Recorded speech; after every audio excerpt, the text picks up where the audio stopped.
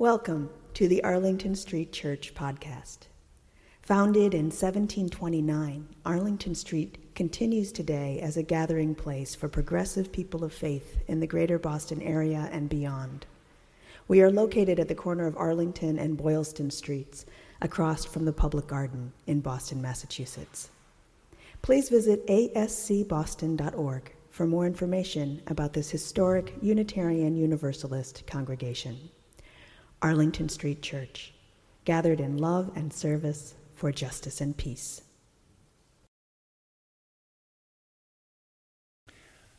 As a boy, I was a prince of interdependence.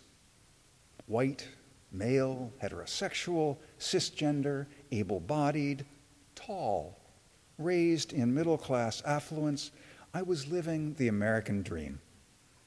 I worked hard in school, got good grades, made the football team. I thought I was pretty cool. Whenever I helped myself to some ice cream from our freezer, all my mother asked when I finished was to leave the empty dish in the sink with just a little bit of water in the dish, so the thin, sweet film on the bottom wouldn't harden into an indestructible incrustation. If I would just leave some water in the dish, I'd be a good boy. So I did. And then the dish would disappear. Not right away, but soon, when my mother next swept through the kitchen, tidying and cleaning up. That was her job, right? My job was to eat ice cream and leave a little water in the dish. Never gave it a second thought. Until I was 18. When I was 18, I went on Outward Bound in the boundary waters of Minnesota and Ontario. The very first time we paddled our canoes away from our base camp and pitched our tents on an island, we cooked our meal, we ate our meal, and then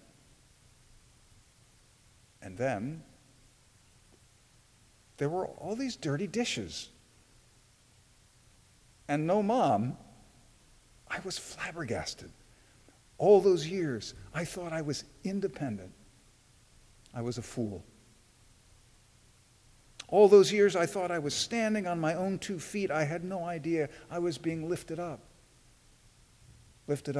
by others. The seventh principle of Unitarian Universalism affirms our respect for the interdependent web of all existence, of which we are a part. It was not always so. When the American Unitarian Association and the Universalist Church of America combined in 1961, the new Unitarian Universalist Association bylaws said nothing about interdependence. They proclaimed the supreme worth of every human personality and the dignity of man, singling out the Judeo-Christian heritage of love to God and love to man. By the 1980s, led by members of the Unitarian Universalist Women's Federation, the groundswell for change had become unstoppable. Amid growing concern about environmental degradation, the draft presented to the 1984 General Assembly in Columbus, Ohio, included a new seventh principle, affirming respect for Earth and interdependence of its living systems, a formulation ecologically correct and spiritually arid. Fortunately, Reverend Paul LaRue rose from the floor to propose instead respect for the interdependent web of all existence, of which we are a part. With the adoption of Paul's amendment, the seventh principle was transformed from an environmental plank into a spiritual truth with roots in ancient wisdom traditions. With this change, reflects the Buddhist Unitarian Universalist minister James Ishmael Ford, we stopped merely being concerned with the description of what we tend to think and called ourselves to something sacred. Our interdependent web evokes Buddhism's vast jeweled net of Indra. Stephen Mitchell describes Indra's net this way: at each crossing point, there is a jewel. Each jewel is perfectly clear and reflects all the other jewels in the net. The way two mirrors placed opposite each other will reflect an image ad infinitum. The jewel in this metaphor stands for an individual being or an individual consciousness, or a cell or an atom. Every jewel is intimately connected with all other jewels in the universe, and a change in one jewel means a change, however slight, in every other jewel. This is a vision of radical interdependence. Radical only because we so often forget it. And even when we remember it, we fail to live by it. This is the interdependence taught by the Buddha, who explained that this is like this because that is like that. This is because that is. This is the interdependence divinized by the Jewish sage Martin Buber in I and Thou. Restarting Genesis, Buber declares, in the beginning is the relation. In the beginning is the relation. Relation is reciprocity. My you acts on me as I act on it. Our students teach us. Our works form us. Extended, the lines of relationships intersect in the eternal you. Every single you is a glimpse of that. This is the interdependence proclaimed by Dr. King when he wrote from Birmingham jail of the interrelatedness of all communities and states. Injustice anywhere is a threat to justice everywhere. We are caught in an inescapable network of mutuality, tied in a single garment of destiny. Whatever affects one directly affects all indirectly. This is the interdependence ecologist Barry Commoner articulated in his first law of ecology. Everything is connected to everything else. I would call this as well the first law of congregational life and the first law of spiritual life. The more complex the ecosystem, Commoner points out, the more successfully it can resist a stress. Most ecosystems are so complex that the cycles are not simple circular paths, but are crisscrossed with branches to form a network or a fabric of interconnections, like a net in which each knot is connected to others by several strands. Such a fabric can resist collapse better than a simple, unbranched circle of threads, which, if cut anywhere, breaks down as a whole. This is the interdependence described by Brazilian liberation theologian Leonardo Boff as the infinite web of all-inclusive relations. Everything that exists coexists, Boff reminds us. Nothing exists outside of relationships. Ecology reaffirms the interdependence of beings and repudiates the so-called right of the strongest. All creatures manifest and possess their own relative autonomy. Nothing is superfluous or marginal. All being constitutes a link in the vast cosmic chain. This is the interdependence that inspires feminist theologian Carter Hayward to name God as our power in mutual relation, in which all of us, not just a few, are empowered to live more fully, just, and compassionate lives. Injustice or oppression, she asserts, is both source and consequence of evil. That is, non-mutual power relations of domination and control. We are urged in and by God to struggle for justice, peace, compassion, and liberation. This is the interdependence which the Reverend Dr. James Forbes, Minister Emeritus of Riverside Church in New York City, addressed at the 2014 Religions for the Earth Interfaith Service at the Cathedral of St. John the Divine, just hours after more than 300,000 demonstrators jammed the streets of Manhattan in the People's Climate March. I see God as relationality itself, this Christian preacher told us? Connectedness itself. Interdependence means that there is no other, no them by which to define us. There may be opponents, but not enemies. Interdependence means seeing opponents as teachers and potential allies, even Republicans, if you're a Democrat, even Democrats, if you're a Republican, even a Biden voter, if you're a Bernie voter, or vice versa. Because the person who opposes us on one issue may join with us on another if we don't write them off or alienate them or demonize them first. Interdependence means that a human life in Wuhan is just as precious as a human life in Seattle or Boston. It means that we don't act just to protect our own health from the coronavirus, but we also do our utmost not to infect others.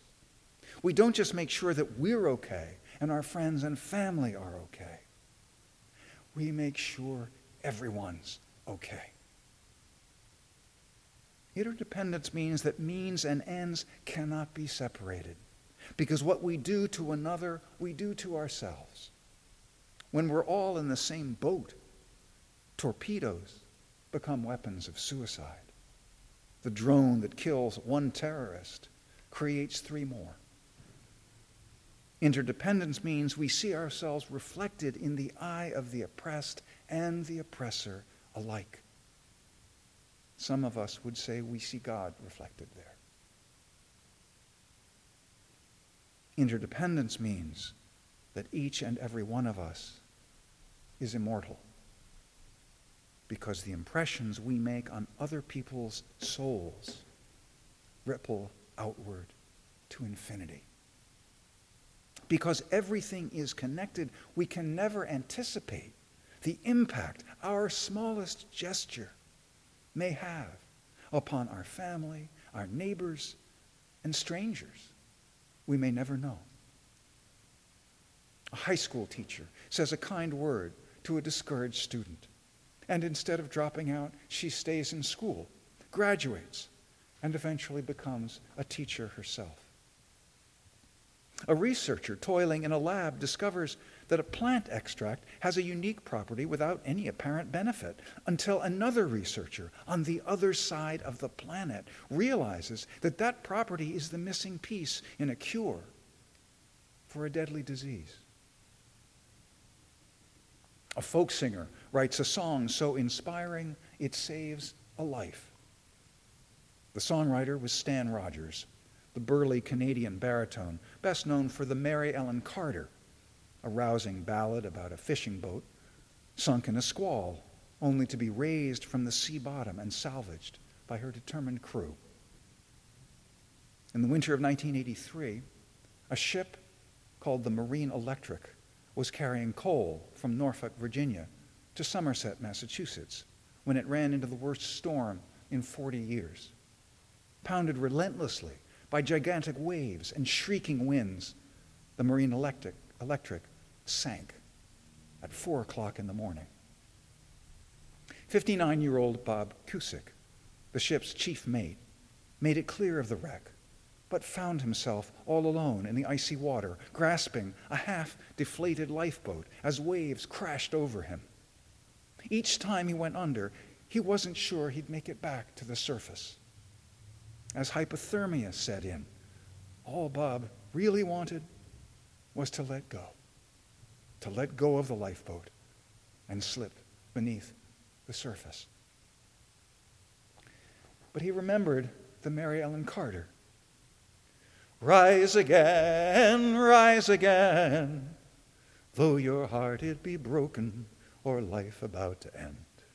No matter what you've lost, be it a home, a love, a friend, like the Mary Ellen Carter, rise again.